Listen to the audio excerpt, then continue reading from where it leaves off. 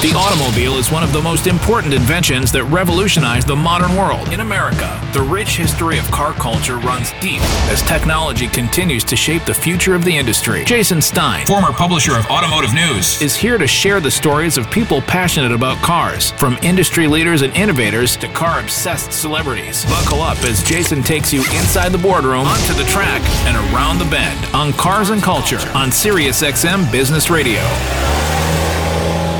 Welcome to SiriusXM's Cars and Culture. I'm Jason Stein in Detroit. The world of Formula One is full of interesting characters, all of whom have a wonderful story to tell. From kids on go-karts with dreams to drivers who ultimately live out their goals and aspirations on the track in front of millions. It's filled with talent, ambition, success, and heartbreak.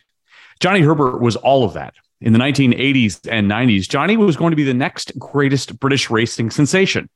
The hope for a country obsessed with Formula One.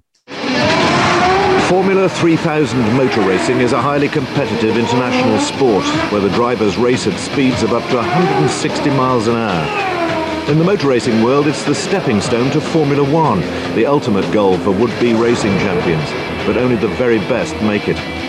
In 1988, all eyes were on Britain's Johnny Herbert, Formula 3000's most promising driver. Well, he was the hot property of that year, obviously, and he was going to go places. And you knew that you only had to give him half a chance with the equipment and the car, and he was going to bring the results for you. He was a talented driver with all the tools, and even made good on that promise when he finished as high as fourth place in the driver's standings in just his fifth year in the sport. What's more, he is a 24-hour Le Mans champion, driving a Mazda to the checkered flag in 1991. All the more remarkable considering that Herbert wasn't supposed to race again after suffering a career-threatening injury a few years prior when he was caught up in a major accident while running Formula 3000. As a then-champion hopeful, he faced the threat of amputation. Johnny was actually trying to get ahead. He actually got ahead of Fortec going up onto the Grand Prix circuit, and then the incident happened. We was doing about 165 miles an hour, and I could just see out the corner of my eye through the mirror that there was a car coming up the inside, but there was only room for half a car. We made contact, and the arm curve just came up just so quick. I just remember a lot of sort of banging, and I remember my head being thrown around and the car spinning around, and looking down, and all the steering wheel had disappeared, and that must have gone through my legs and out the front. Miraculously, no one was killed in the crash. Most drivers were able to walk away from their cars. But Johnny was seriously injured. His legs had taken the full impact after the front of his car had been ripped away. After multiple surgeries and months of physiotherapy, Johnny Herbert returned to the track in triumphant style, although his driving form would be altered permanently due to the injuries sustained in the crash. After a series of trips through various other F1 teams, including a stint as the teammate to Michael Schumacher during that very successful fourth-place team finish, Johnny Herbert eventually moved on. Following his Formula One career, he was in multiple racing series before landing at Sky Sports, where he was announcer for nearly a decade, from 2012 to 2022. His view is a unique one, having sat in the seat as well as serving as a commentator on the sport. As the F1 season begins with testing this month, what is his view on the state of the sport? Who is the odds-on favorite to take the 2023 title? And what's the inside story behind the public figures we've grown to like or loathe? Formula One and its effect on culture from the perspective of an insider. In a rare taping in front of a live audience, we sit down with Johnny Herbert on the sidelines of the Toronto Auto Show, an event hosted by the Canadian Automobile Dealers Association. Cars and Culture on the road in Canada with a driver who once raced in Canada. Hi, I'm Johnny Herbert, and this is Cars and Culture with Jason Stein. Great to be in Toronto with you. Today's kind of a cool day. I mean, Mercedes has come out with its new W14. It's all black. They've gone back to that. Yes, good. George Russell's birthday today. Yeah. He just turned 25. Scary. How young they are, my lord. Right. Well, he's 25, and I'm gonna talk about the rest of them who are also in that same age range. But let's talk about Formula One in general, because when you were racing around in Phoenix, yes, most might not remember the Phoenix race. It wasn't one of Who the most famous here remembers the ones. Phoenix race in America and how well attended it was? 1989. 1999. Formula One was a little different in North America, right? Yes. So let's talk North America. There's a lot to cover here. You've got to be amazed at how far it has come in this country. Yeah. I'm sure. Yeah. I go back to 1989, and I remember walking into the circuit on Sunday morning with my wife, and there was an elderly couple walking down the street, and they sort of recognised our accents. Said, "Oh yeah, where are you from?" I said, "Yeah, we're from the UK." "Yeah, what are you doing here?" I said, "We're here for the Formula One, the Grand Prix." "What's that?" And they said, "Well, we're going off to see an ostrich race." And that was more popular than the Formula One race. The ostrich race. The ostrich race. So it just shows how Who won that? the American might. I've got no idea, Mr. Ostrich. But it was not popular with Americans because they didn't really sort of understand it. And Bernie Ecclestone tried for many, many years to try and get Formula One more popular, and it never happened. And the only thing that's been able to achieve that is Netflix. Yeah. And the Drive to Survive. And it's brilliant because it's just brought in a completely different generation, to be perfectly honest. And I've only noticed it in the last couple of years, especially when I go to Silverstone. Always saw it in Japan, where the parents are bringing in their kids. That was when I was racing. But then it's those kids who are then bringing in their kids in the next generation. And now I never saw that anywhere else. And I saw that for the first time at Silverstone last year. So it's starting to develop where the younger generation are getting interested in the sport, and the families are sort of helping that by bringing the youngsters along. So you mentioned Bernie, and obviously his impact on the sport cannot be overstated. Sure. But there's also the feeling that without him, Liberty Media and Stefano pulled the curtain back on the sport. Now all of a sudden we had access to these drivers. We understood what they were thinking in the paddock. We understood the rivalries. Yes. Is that what it did? The behind the scenes and the definitely. I think there was a time, if you do the Michael Schumacher domination years when he was at Ferrari, right, it turned a lot of people off because they knew as soon as they sort of turned on the TV or they were at the circuit watching, they knew it was predictable that he was going to be winning the race at the end of the day. So things have changed in a much more positive way. And I think the only thing with Bernie, the only criticism, if you want to do criticism with what Bernie tried to achieve, he did a brilliant thing for Formula One sort of in the late 70s, early 80s. And he really did move Formula One into a very, very worldwide brand, for example. But then I remember this is probably 15 years ago, something like that. He had Facebook go into his office, had a presentation about using the platform, and then eventually been able to bring in the new generation. So they started it off, and after 1 minute, he went, stop. I've got no idea what you're showing me on this screen. I've got one question for you. How much are you going to pay me?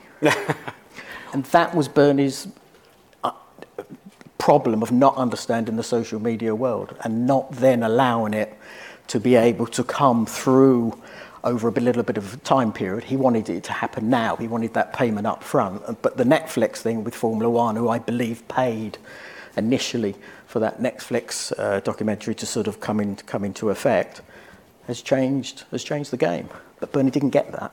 But that's just a generational thing and not sort of fully understanding what can be done in a different way. Like you said, it's understanding what the drivers are doing and how they react behind the scenes. Generally, we never ever saw that. Isn't it true that Lewis Hamilton really wanted to begin tweeting and sending out his thoughts to the social media world, and Bernie told him, well, you can continue, but I'm going to charge you per tweet? I don't know if that's 100% true, but it is Bernie Ecclestone we're talking about. So it probably was. But again, that was just the issues he had. He was always very restricted on what could be done at a racetrack. And there was a point where when you went onto the grid, all that were there were the marshals, who were sort of just putting the cars onto the grid, and the teams and the drivers. That was it. Now, once again, like we used to have probably I wasn't there in the 80s, but I think the 80s, they were absolutely packed the grids before the race. And I remember in Montreal, actually, when I first came here in 1991, they were packed, absolutely packed. That disappeared, but that's all back again. but it gives it a really good vibe. It looks much better on TV. Well, sure, and there's a bit of an excitement. It sort of really spices it up before it's even the wheels have turned. It looks great when Brad Pitt's walking through the paddock in Austin, as an example. Yeah, sure. Or now the monetization of it, they're charging for that access, and you can go on the back of a flatbed and go around the track as well before the race even starts. Again, there's all these little bits that have just sort of energized Formula One. But I have to say, the racing has been pretty good as well. Again, with the little changes that they've done, it has enabled the drivers to do a better job when they're actually on the racetrack as well. And that's something that was stalling because Bernie's wanting the big manufacturers on board was very important to him. But it was always them dictating. It's still a little bit of that going on at the moment, but it's not them now creating the next generation of cars, like these ground effects cars that we've got now. That was through Formula One and Liberty Media and Ross Brawn and Pat Simmons and his team to be able to get this car that allows closer racing. So 160 times you took the track, correct? Yep. How many times did you talk to Bernie? Yeah, not every single Grand Prix, but his door was always open. He was always willing to sit down with you. And I remember one time I did a game. It was Johnny Herbert's Grand Prix, and the guy that did it was one of these characters. You want to call it Johnny Herbert's F1 race game. There's a video game. The video game, yeah. And I said, you've got to be careful with the F1. You can't use the F1. Don't worry about it. He had the opinion that I'd do it, then he'll fight it afterwards. Yeah. So I went to Bernie and I said, I've got this guy who wants to do this game and we're sort of very close to sort of finishing it off, but he wants to call it F1. He said, Johnny, that's okay. I won't come after you. And that's all he said. So it's classic Bernie's way. And to be honest, I never heard from anybody, but we never used F1, so that's probably why. You never did. Johnny Herbert's Grand Prix. It was a terrible game. Terrible game. You mentioned Montreal. How important is they have talked through the years of the three M's, Melbourne, Monaco, and Montreal as being the three favorite places that the drivers like to go. Yeah. You concur? Yes, and I think we're very lucky that Canadians love their motorsport. And I think with Gilles Villeneuve, very, very, years ago in the 70s, and Gilles was very, very special to my heart when I was a karter. Gilles, it didn't matter if he had four wheels on his wagon, 2 or 3 or whatever it was, he always wrang its neck. And that was something I really did sort of enjoy seeing. So the history of the sport is very good here in Canada. It's great when you go to Montreal because it's not just what happens on the island and where the circuit is, it's actually what happens downtown as well. There's a big effort to make the whole weekend special for the race fans that go there. And of course, then when eventually they get there on a Friday, Saturday, and especially on a Sunday, there's a brilliant vibe. And I think every year we come back, I don't think there's ever been really a drop in popularity. It's always had that, which has been nice. Speaking of brilliant vibes, Miami was its own vibe as well, and I'm sure Las Vegas in November will have its own vibe. Yeah. What does unlocking the U.S. market mean for Formula One ultimately? And I'm sure there may be more cities to come. Yeah, well, I think there's definitely a willingness to obviously spread its wings. There's talk about doing sort of 26 or so races in the future. A lot of people say, that's a bit tough. I don't think it's a big issue. From when I was racing, for example, we used to do probably 35 test days during a season, and then we had about 17 Grand Prix themselves. But the mechanics used to sometimes work 24 hours the whole way through a weekend, every day, because there was engine change. You had a sort of an engine you had on the Friday, you change it to the qualifying engine on the Saturday morning, you change it to a qualifying engine for qualifying, you take that one out, you put a race engine in for the Sunday. So there was a hell of a lot of work. That's all very, very different now. But I think overall the challenge for the drivers is the same as it was. But having America, I think, just brings this new dynamic to Formula One. I think it's a very important market for sure. They've always liked their motorsport anyway, North America, even sort of Central South America sort of like their Formula One. So we're very fortunate from that point of view. But it's just one of those markets when you talk about Miami, you talk about Las Vegas, it's just one of those drop-in sort of places you go anyway to Vegas, but to have a Formula One race on the strip on a Saturday night. On a Saturday, it's going to make it. It's going to be very, very special. And I think everybody's very aware, because of the brands that are involved with Formula One. The American market is a very important one at the same time. So they've done it through, like Red Bull have had their sort of NASCAR team, Honda and Ford have always been involved with IndyCar or Champ Car in the past. But everybody knows that Formula One is the ultimate of motorsport, and you've got to be able to try and promote that brand. And America is one place that hasn't quite been able to achieve. Now it's in a very, very good place to make the whole show better and engaging for people. And I know the whole of North America, engagement is a very, very important thing. You know, when I go in the city here in Toronto, and when you see where the ice hockey stadium is and the basketball stadium and everything else, down in America, it's the same thing. You know, they're the big draws. But you're competing against those sports as well. So Formula One has been very, very fortunate that through sort of a documentary, it's really sort of opened people's eyes. Are there more expansion opportunities, do you think? I mean, there's a rumor of New York City. Yeah, again, the expansion is one thing. There is something about burnout for the people that do travel around in the show. But as I said, I think there's a balance of where they'll be able to sort of have less time working on the cars, which I know is something that's going to happen this year. It's going to be a little bit less time they have, and I think that will only help people have the energy to get through the whole season. And again, it can spread its wings, and maybe there's just going to be a little bit of rotation, maybe, where they can sort of almost pick and choose where they feel at that present time it's the right place to go. And of course, at the present time, it's America. Let's talk about what you've seen over the last couple of years, what you expect this year as testing begins, and who knows? Well, you definitely have some opinions, which we're going to get to. Yeah. What storyline intrigues you the most? Is it Max repeating? Is it George Russell and Lewis Hamilton tussling for the top spot? You said recently Lewis is going to come back fighting hard this year, given what happened last year. Is it Ferrari attempting to overtake in the constructors? Well, I'm in Canada and I go to Montreal every year. There's always a lot of red shirts. We got a lot of Ferrari fans in here. Oh, I'm sure. Not quite as many. Yeah, not as many as I thought. There's going to be a few more than that.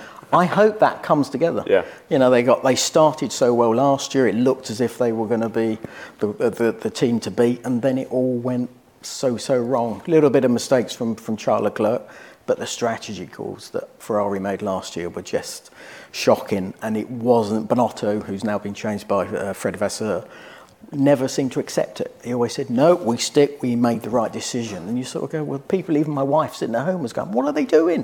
What are they doing? And that is a bit of a problem, because sometimes you've got to accept that you're doing the wrong things, but then you've got to change the personnel, I think, to be able to sort of make the right choices, because you're up against someone like Mercedes and Red Bull, especially Red Bull, who are very, very strong when it comes down to strategy. So I hope that comes together for Ferrari can stay within the mix of the Red Bull and Mercedes. The most exciting one for me, I think, is George and Lewis, because I think George is going to be a very, very difficult man for Lewis in the next couple of seasons. I know Lewis is very, very eager to get that 8th after sort of being robbed of that in Abu Dhabi, as we all know. So there are some brilliant battles going to come our way between those two, for sure. Hopefully, as I said, Ferrari coming into it with Charles Leclerc. And then you've got Max. You know, Max is such an exciting driver. He has his ways, he has his edge. But I think that's what draws people to watch it now, because we have, 3, possibly 4 drivers in it. We never know with Fernando Alonso, let's see with Aston Martin. But I think we have this opportunity of having the new generation, which Max is part of that, I suppose.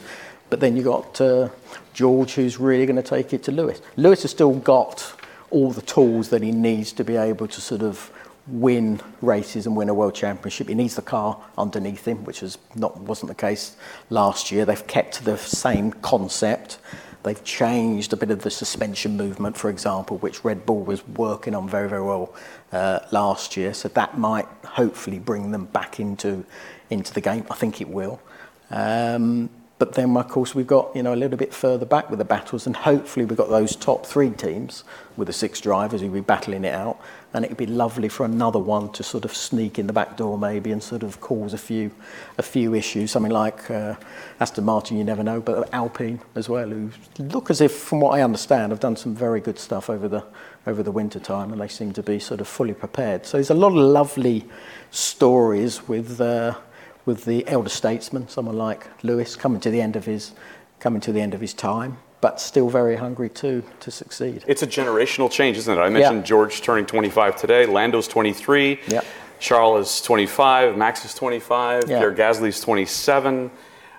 We're in a whole new era now, aren't we? Yeah, we are, and it's a good era. They're a good bunch. There were times, even when I was racing, you had sort of the Italians over there, you had the French sort of over there, and then you had the British as well. We had 7. I think there were 7 British drivers at one point in the early 90s, but we never mixed so much together. But this lot do mix together, and that's really nice to see, even on social media posts that we see with George and Alex Albon, for example, and Charles Leclerc having a bit of fun together with Lando Norris as well.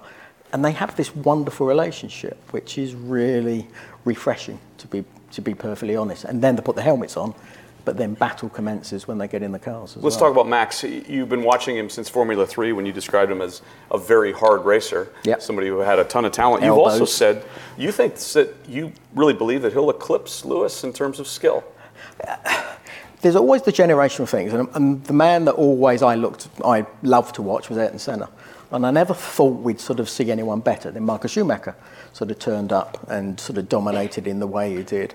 And then Lewis sort of turned up and was the sort of the next thing. But each time that's happened, they're better than the last one. And I think Max is in this very, very similar position of his racecraft, his ability to absorb all the pressures that are thrown onto a Formula One's driver's shoulders, absorb it, and then just deliver every single time he gets on the track, like Lewis does. And that's where the other drivers around them, from a Sergio Perez with Max, George, I think is probably the one who's going to be able to achieve that. To Carlos Sainz against Charles Leclerc, Carlos can beat Charles, Sergio can beat Max, and George, you're going to have to wait and see, can beat Lewis. Can they do it every single Grand Prix? That's where these guys are very, very special, and that's where at the moment Max is unbelievably good now from last year. He'd be better this year, and he'd be better next year, and he would just get better and better and better. But it's this new generation you've brought up that I think will be able to sort of follow him, and then eventually they will be able to jump on his shoulders. And I think we've got just a wonderful future of these young guys that are very, very hungry to succeed. But the man at the moment who's just, I find unbelievable to watch is Max. Yeah, the perseverance, the skill, the talent. Yeah. Well, in American football, we obviously saw the recently retired Tom Brady. Yeah. In Lionel Messi brought Argentina its last World Cup. LeBron James just broke the NBA scoring record. Yeah. They're all athletes that are the best of the best in their own way. What separates them from their peers? I think the difference is in probably all sports, but especially Formula One, is when I started, just for example, we had mobile phones, but they were just very basic mobile phones. No one texted each other in those days. And then the only way I learnt a circuit, remember Indianapolis, I think in 2000, was the first time I used a PlayStation to learn the circuit in Indianapolis.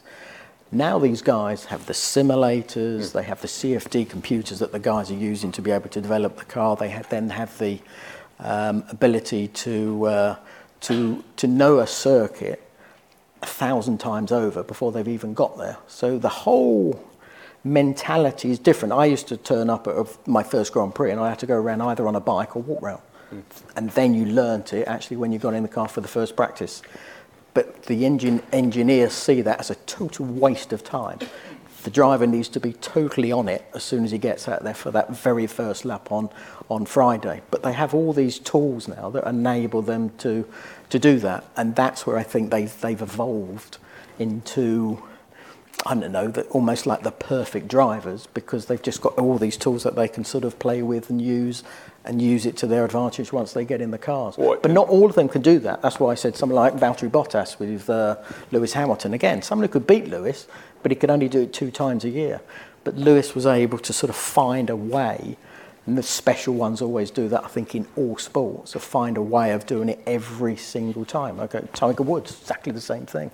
You know, but they change the whole way that you do that particular sport, because it evolves and it just becomes, you know, so much more, I don't know, difficult for the ones who haven't quite got that ability to absorb all that information that's being thrown at them. Well, Johnny, you probably trained a little differently than they train now, right? Yeah, did. And that's something, yes, fitness has changed. You know, Right. I remember we had Gatorade, if I go back to that sort of Phoenix race, we had Gatorade. It was terrible stuff. It was really, I used to drink sort of a bottle of Gatorade, and I was in the toilet every 10 minutes having a wee. It was awful stuff. But that was the very early days of that, where now they're all so fine-tuned with all the food intake that they have and the drinks that they have. And when I was with Michael Schumacher, for example, his trainer, he gave me the same food that Michael had. But that didn't work for both of us, where now everybody has their own ability to have what works for their bodies. And that's where it's changed. And then you get the mental thing that comes into the same time. So everything you take in makes this much, much sharper. You mentioned Michael and racing alongside him. What was he like? He was good. He had a very good British sense of humour when he wanted. He was tough as nails when we were in the engineering room. So he was working very hard with his engineer. The one thing that he was very good at as well is if there was, he felt there was an issue, and the one story I've got is when I was doing my second Grand Prix, I think in Argentina. It was the first time we'd been back to Argentina for a few years. So on a Thursday we got an hour extra practice, and I was a thousandth of a second quicker than Michael. And as we're walking back after the engineering meeting, he was walking with his wife and my wife, and he sort of said to me, Johnny, there's things that you do that you probably don't want me to see, and there's things I do that I don't want you to see. So, you know, the data, maybe we should think about the data, you know, not sort of sharing the data as much. I said, that's, you know, the data's there because that's the way we go about racing. It's always been there to share so we can sort of improve. So he said, yeah, but I'm not sure that that's something I'm sort of willing to do. And then the next day I went in, and Flavio Briatore, who was the team principal at the time, Michael had asked him, he didn't want me to see his data, and he applied that. He could see mine, but I couldn't see his. And that was where he was. Always an edge. But that was where he was very clever, because he worked with Flavio to take all the energies away from me and other teammates that he'd been up against as well, to then actually be able to sort of do the job he did on the track. And it was, you know, unbelievable what He was about as even keel as it gets, right? Yeah. But he had his edge. You know, he had, you know, Damon Hill, when they sort of crashed into Damon, and he won the World Championship because of that. Jacques Villeneuve, in that incident he had in Jerez, where he tried to take him out. Didn't quite work out, thankfully, and Jacques won that championship. But there was an edge. And the only other driver I find, maybe Fernando Alonso a little bit, the only other guy who's got a very, very similar mindset is Max Verstappen. He'd do anything to win. He can also be a little critical of his own team. Very much so. If you watch the races or Drive to Survive, and you most have heard him yell over the radio to his own folks. Some might call that passion. Other people may call it, I don't know, an uneven temper. What's your view of that? I know you've talked about this before. Yeah, but it's his way. It's his way of getting everybody sort of completely and utterly mentally in the right place, because he knows one little slip up could lose him the race, but secondly it could lose him a world championship. And Michael had a very similar mindset to that.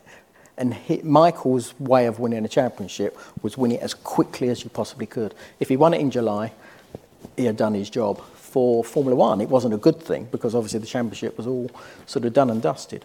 But Max has a very, very similar way of doing it. I think Lewis does, but it's not something you hear so much. You do hear him criticise the team in strategy now and again, which you never heard that in the very early days of his career when he was at McLaren, for example. But Max will make sure that the team hear that he's not a happy chap. And I think that's probably the best way of doing it, because that is where everybody sort of realises that they've got to up their game. Where Ferrari, for example, last year on the radio, there was a lot of communication between Charles and his engineer discussing what was happening in the strategy. And it was like, the driver should only be doing the job that he's doing, which is driving the car. To then think of extra stuff, strategy, that's not the case. And that's where Max will be very, very hard on his team, to make sure that doesn't suddenly become on his shoulders, the pressure. Are they playing it up a little, knowing that everything is now broadcast all over the place? There's games, yes. You hear many games that, you hear it more probably from Lewis, actually. Well, my tyres, I'm not sure, guys, these tyres are going to last. And then, unbelievably, they last. Right. So it is games that they play to the other teams, but they do it both ways, and that's part and parcel of modern strategy, I guess. After the break, I'll continue my conversation with former F1 driver and Sky Sports announcer Johnny Herbert. And to see my interview with Johnny, go to the Cars and Culture YouTube channel. Like and subscribe to see nearly 100 interviews.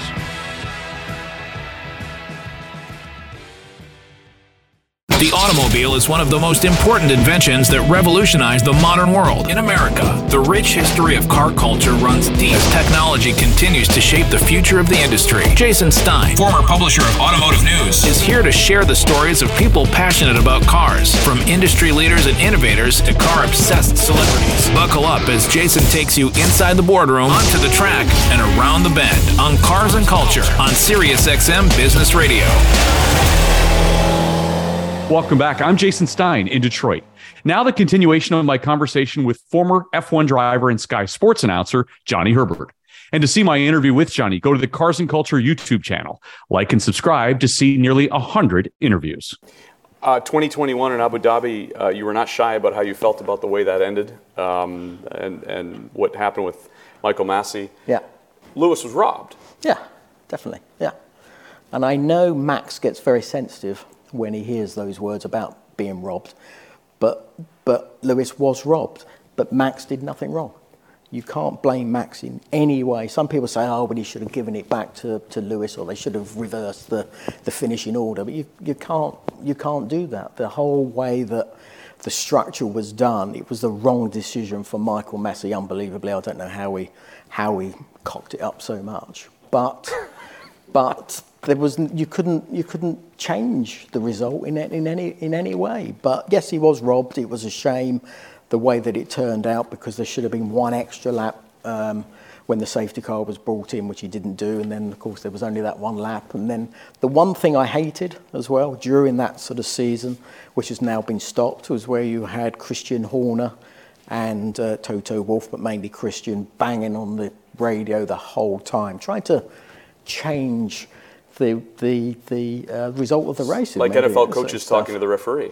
Yeah. And I didn't find that sort of very professional, to be perfectly honest. So it's now been stopped, which is a good thing. Does it make it more engaging for the race fans? I'm not sure, personally. I'd rather it be the drivers show us the wow factor. You spent 10 years with Sky Sports. Did your comments cost you your job there? I would not be surprised. I think it does upset people. It's a very sensitive little place to be, and when you sort of tell the truth, I think, as I was saying it, people do get very sort of narked about it. You say, well, yeah, but that's what happened. You can't deny it, but it's something that affects their brand. And it's the brand that is the most important thing. So that's where sometimes possibly that was the case. But I stand by everything I did, because I think I was fair, right. You could argue if I was or not. But I think over my period of sort of time there, I think I was always fair and open to the decision I made. And if anybody wanted to criticise it, fine. But you've got to be. It's like anything. I remember the crash with Lewis in Monza, where Max landed on top of him, and there was all this thing. Lewis should have given him more room. And it's like, when they crashed in Silverstone, you were saying Lewis should have moved out of the way, which was probably right, the way the rules are written. But Max could have moved out of the way because it was the same thing. When you're ahead, they always say, right, if you're ahead, that's your corner. If you go to Monza, well, Lewis was ahead, so it's his corner. But he's got to move out of the way this time around. And I was critical of Max from that point of view. Max stopped talking to Ted Kravitz. Yeah, but year. Again, the same thing. And that was when he brought out about robbed. Right. Where Lewis was robbed, and he took it, really personally. But I don't quite understand why he gets so upset, because it doesn't matter. And if he really, really looks at it, he was lucky. And if he didn't have that luck, he wouldn't have won that first World Championship. So. Johnny, I want to talk about your racing career for a moment, and in particular the accident that you had. But I want to draw a parallel between the racing injury and the perseverance that you needed to get through that, and perhaps a lesson in perseverance that you're applying to your next chapter now that Sky Sports is over. Can you borrow from that to figure out what you're doing next? I think so, because it was lovely doing the Sky stuff. But there are still so many other things out there. There's a lot of things that are still within the bubble that you can get involved with talking with race fans that sort of come to that weekend, in the hospitality that they have, for example. You have a lot more, I think, different technology that's coming into motorsport. And Formula E is one of those, so there's always opportunities maybe with Formula E as well. So there's a lot of other things that sort of can be done, and if you're understanding of that and willing to work for it, there is always that chance that you can have fun. I've always enjoyed the talk with the race fans and trying to sort of give a little bit of an understanding of what it's like to be in the cockpit, and what the guys are doing on the racetrack at that given weekend, for example. So I enjoy that, and I always used to get moaned at when I was racing that I was always the last man to leave when we were at a sponsor event, for example. But I found that to be very important, actually, because if it wasn't for those sponsors, if it wasn't for those race fans, I wouldn't have been racing around a track in a Formula One car. So I know how important that is. When you think back to your racing career, what comes to mind? I think mainly the accident, which we were going to talk about anyway, but I think that just sort of held me back, and it frustrates me that I made the decision that I made on the restart of that weekend I crashed at Brands Hatch. But I'm very, very happy with how I dug deep to give my chance that shot of getting into Formula One car, because when I had the accident I wasn't in Formula One. I was very, very close. I was the new man that everybody wanted. I did a test before I had the crash at Brands Hatch. Enzo Ferrari wanted to meet me when I went to the Brands Hatch race the following weekend, or that weekend. Frank Williams was there in the Sunday morning. He wanted to have a chat with me. Peter Collins, who was at Benetton at the time, I had a contract with them anyway. And then Ken Tyrrell, he was interested at the same time. So I had everybody in it. And then I had the accident, and then everything sort of changed. But, as I said, I worked so bloody hard to get myself back in a cockpit of a race car. So that was August, I had the crash, and I was back in a race car for my first Grand Prix at the end of February. That was 1988, right? That was 1989 when I did. Right. The 88 was the crash, was and then 89 was my first Grand Prix, and I finished fourth. And I wasn't even walking at that time. I used to ride around the pits in a red bicycle. That was the only way I could get around. So, let's just dig into the accident for a second. Scary on-track accident at Brands Hatch. And it was a good one, but yeah. It was a good one. It was a good one, yeah. You tore up your ankle. You tore up your feet. Yeah, both, yeah. You tell the story of an amazingly humorous moment when you're still on the track amidst the rubble. Yeah. Can you set the scene for us? Well, again, there was a lot going on around me, but I wasn't sort of aware of what was going on in my little bubble. And when the crash happened, it was a guy called Gregor Wojtek who'd always been crashing. The race was stopped. The first part of the race was stopped because Gregor crashed into Roberto Moreno, who was a Formula One driver as well. Then on the restart, and this is the only thing I wish I'd sort of done something different. At Brands Hatch, there's like a dip where pole position is, and I was on pole position. So I thought for the restart, I'd park it slightly up the hill, so when I moved, it would be straight. And I got too much wheel spin. I went down the dip, and I ended up being third going into the first corner. But I wasn't worried because I had a 12-second lead when the first part one of the race was stopped. So I had this 12-second buffer, basically. So I had no problems that I would still be able to sort of win the race as a two-part. And then we clashed wheels, Gregor and us, at the second corner at Druids. Then I got in front of him, and he got a good drive as we went through Surtees onto the Grand Prix circuit. So I knew if I place the car in the middle of the track, he's not going to be able to go left, he's not going to be able to go right, because he's going to have to go on the grass. But he just kept on going on the left-hand side, went on the grass, clipped my rear wheel, then it just turned sort of really sharply left. And unfortunately, the way that Brands Hatch is on the Grand Prix circuit, there's a bridge that sort of links the inner field to Druids. And where the bridge is, the Armco normally on a normal racetrack would just go down the hill, up the hill, and then you go through Hawthorns. But where the bridge was, it went around the bridge, then came back, and then carried on going. But when I got sort of turned left, and where the Armco came out, I just hit the Armco head on, and then it just ripped off the front of the car. My legs were hanging out the front, and it span around, and then unfortunately I went head on the other side with my legs hanging out, and it all sort of, everything stopped, didn't feel any pain. And then I remember opening my eyes, and all I could see, the way you're in the cockpit, was just the top of my knees. So the first thought was, from the knees down, both have gone. So I just remember sort of going, right, knock me out, and then gas on my face and everything else. Then I remember sort of, as I speak now, I can't actually remember it, but I know I said to my engineer, when they finally got there, I said, yeah, is the spare car ready? Get the spare car ready. So, and this is where, and what it was, my left foot is basically hanging off. My right foot, my heel is actually round the side. My toe was sort of ripped off on the left-hand side. But I still somehow I sort of kept my humour, because I sort of thought, okay, I've lost my legs, but everything would still be okay the next day. So I went to the hospital. I remember realising, I think after the operation, when my legs were on the hospital bed, they were covered in bandages, but they were red. But it was my feet. So I knew my feet were still there. And then I was on morphine, I think, for that first week. And then I went through this weird stage that I was under a waterfall, naked with my wife, or my wife to my girlfriend at the time, but under a waterfall, beautiful. Everything else, having a nice cuddle and everything else. And then suddenly, like our skins, like banana skin, when you peel the banana, the skin came off. And then we ended up being these monsters that then ate each other. And then we reproduced. And I'd open my eyes and it would stop. And I close my eyes, and like in a dream, you can never really go back to the same place in a dream.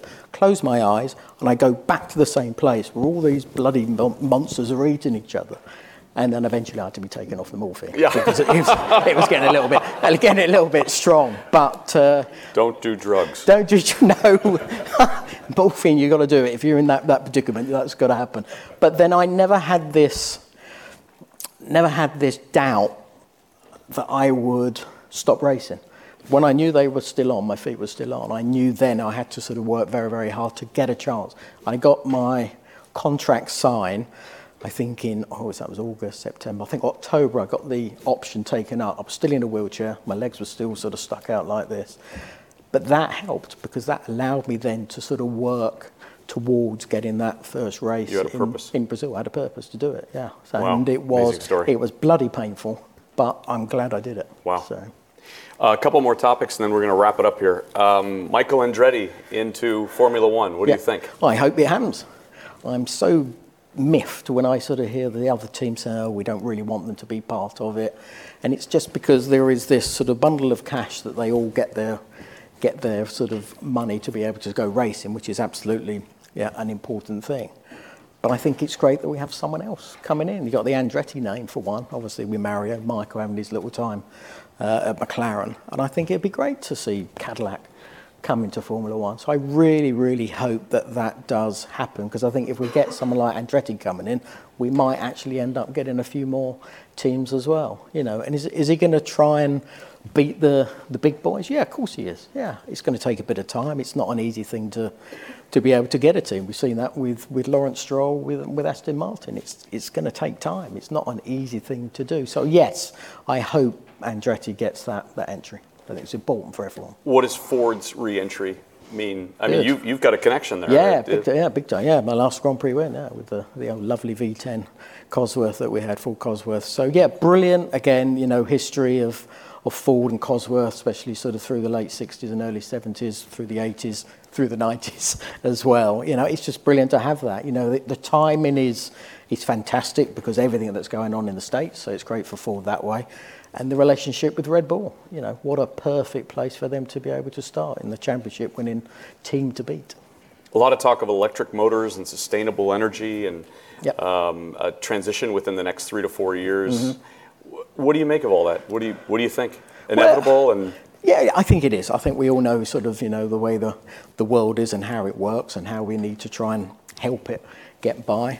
We have a lot of combustion engines sort of, around the world, millions and millions of those.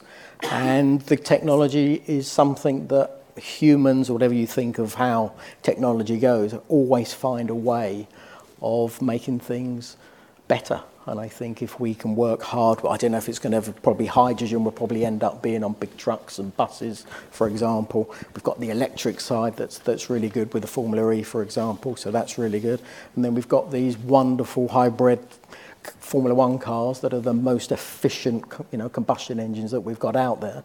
But it still needs to, continue trying to get the right ingredients to make the whole show as a whole, as in motorsport, an attractive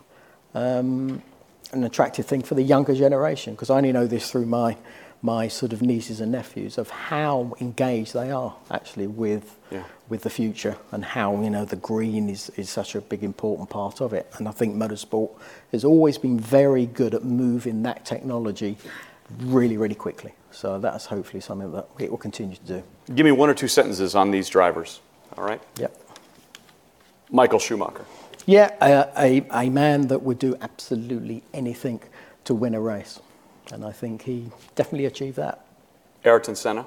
Ayrton Senna was someone that he had a pure way of going racing. He had a little edge to him as well when he crashed with Alain Prost, but pure. Eddie Jordan. An absolute fruitcake from Ireland that I would never, ever, ever trust. Never did trust him, still wouldn't today, but love him. Excellent. Lewis Hamilton. Lewis Hamilton, again, just a rare being that, has had some tough times in his younger days. He's fought through it. He's become, as equal successful as Michael Schumacher. I hope he gets that 8th. He deserves it. Fernando Alonso. There's a man, you're right. He's a very interesting character that excites a lot of people. He still excites me, and it's going to be very interesting to see if he can achieve another race win, and who knows, a world championship with Aston Martin. Daniel Ricciardo. A smiley face that he's going to be missed, but I think he's still going to be around, obviously with his connection now with Red Bull. But things move on. And Max again, there's a wow factor with Max, and I think it's something that wow factor is only going to get stronger and stronger, and he's going to be the man to beat. 1991, you drove a Mazda 787B to a win at Le Mans. Sorry for the noise, but yes. Yeah. This year, the 100th running, as I said in the opening. Yeah, sure. What does Le Mans mean to you? Yeah, again, it was, for me, there were always 3 races I wanted to compete in and win. Formula One, that was always the first one on my bucket list.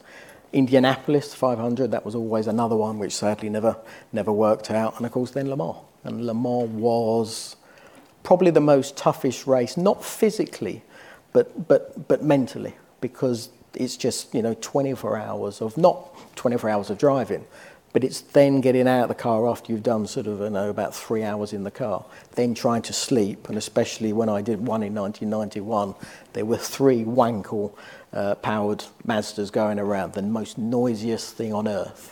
And you could never go to sleep, because every time the first one went past, you thought, that's probably mine. Then you try and get into a sleep, and then a minute later, the next one would come by, and then again, same thing. And then a minute later, the next one would come by. It was the most punishing mental race that I ever did. But the ultimate is it's still Formula One anyway. Well, it's never too late for IndyCar, Johnny. Yeah, there is, I think that's I mean, you got some time Thank now. you. So. Yes, there's an element of that. But no, it's I've been very lucky, very fortunate that career that I've had, especially after when I had that accident. If that had happened in this day and age, I would never have had a career. So I was very lucky. I had Peter Collins, an Australian, who was completely sort of, in love with me and just gave me that chance to get to that first race and finish fourth in my first Grand Prix. But it's still lovely seeing this lovely generation, as I said, that we've spoken about, because it's just fascinating to me of how they do the job that they do to the height and the pressure, because the pressure they have nowadays is way above what I had. We didn't have social media. We had probably the BBC, I think Globo from Brazil. I think there was probably TF1, the French, maybe the Italians as well, and that was sort of it. That was all you had. Where now it's a worldwide TV audience from every sort of part of the world, and then you've got the social media on top of it as well. So the drivers have to deal with a lot more stuff than I ever did, that's for sure. But they still have a pretty cushy job. P4 in 1995, Le Mans winner in 1991, and future IndyCar champion, Johnny Herbert. Thank you so much. Thank you very much. Appreciate it. Thank you. Thank you very much. Thanks again to my guest today, former F1 driver and Sky Sports announcer, Johnny Herbert. And to see my interview with Johnny, go to the Cars and Culture YouTube channel. Like and subscribe to see nearly 100 interviews. And thanks for listening to Cars and Culture. You can follow us on LinkedIn and Facebook, as well as on Instagram at Cars and Culture SXM, and on Twitter at Cars and Culture. I'm Jason Stein in Detroit. We'll see you down the road.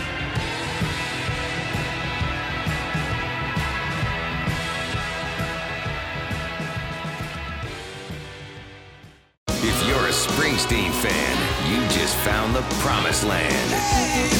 Hear rare interviews and performances. Live concerts. Is there anybody alive out there? Celebrity guest DJs. This is Rob Lowe. Hey, baby, it's Little Steven here. And more exclusives when listening to Bruce Springsteen's channel. Welcome, Bruce Springsteen, to E Street Radio, your home away from home. Great to be here. E Street Radio, Sirius XM Channel 20. Do you have concerns about your heart health? Yeah. We've got a doc for that. Have questions about men's health, women's health, and everyday health? Sure. We've got a doc for that. Really? Interested in improving your exercise and eating routine? Yeah. We've got a doc for that. A nurse practitioner and a registered dietitian, too. Wow. Sirius XM's Doctor Radio. Your access to top doctors and health professionals every day. No copay, no appointment necessary. Sirius XM 110. Who knew? Hey, this is Karen Hunter, and at Urban View, we have a family of tough people. We are about making change. Who are willing to not just work, but they have a vision. We demand that the people take action, use their power to make change. That's what really Urban View and the Madison Show is all about. We invite you and we challenge you to create the world you want to live in. It's not your typical talk channel. Urban View, Sirius XM 126.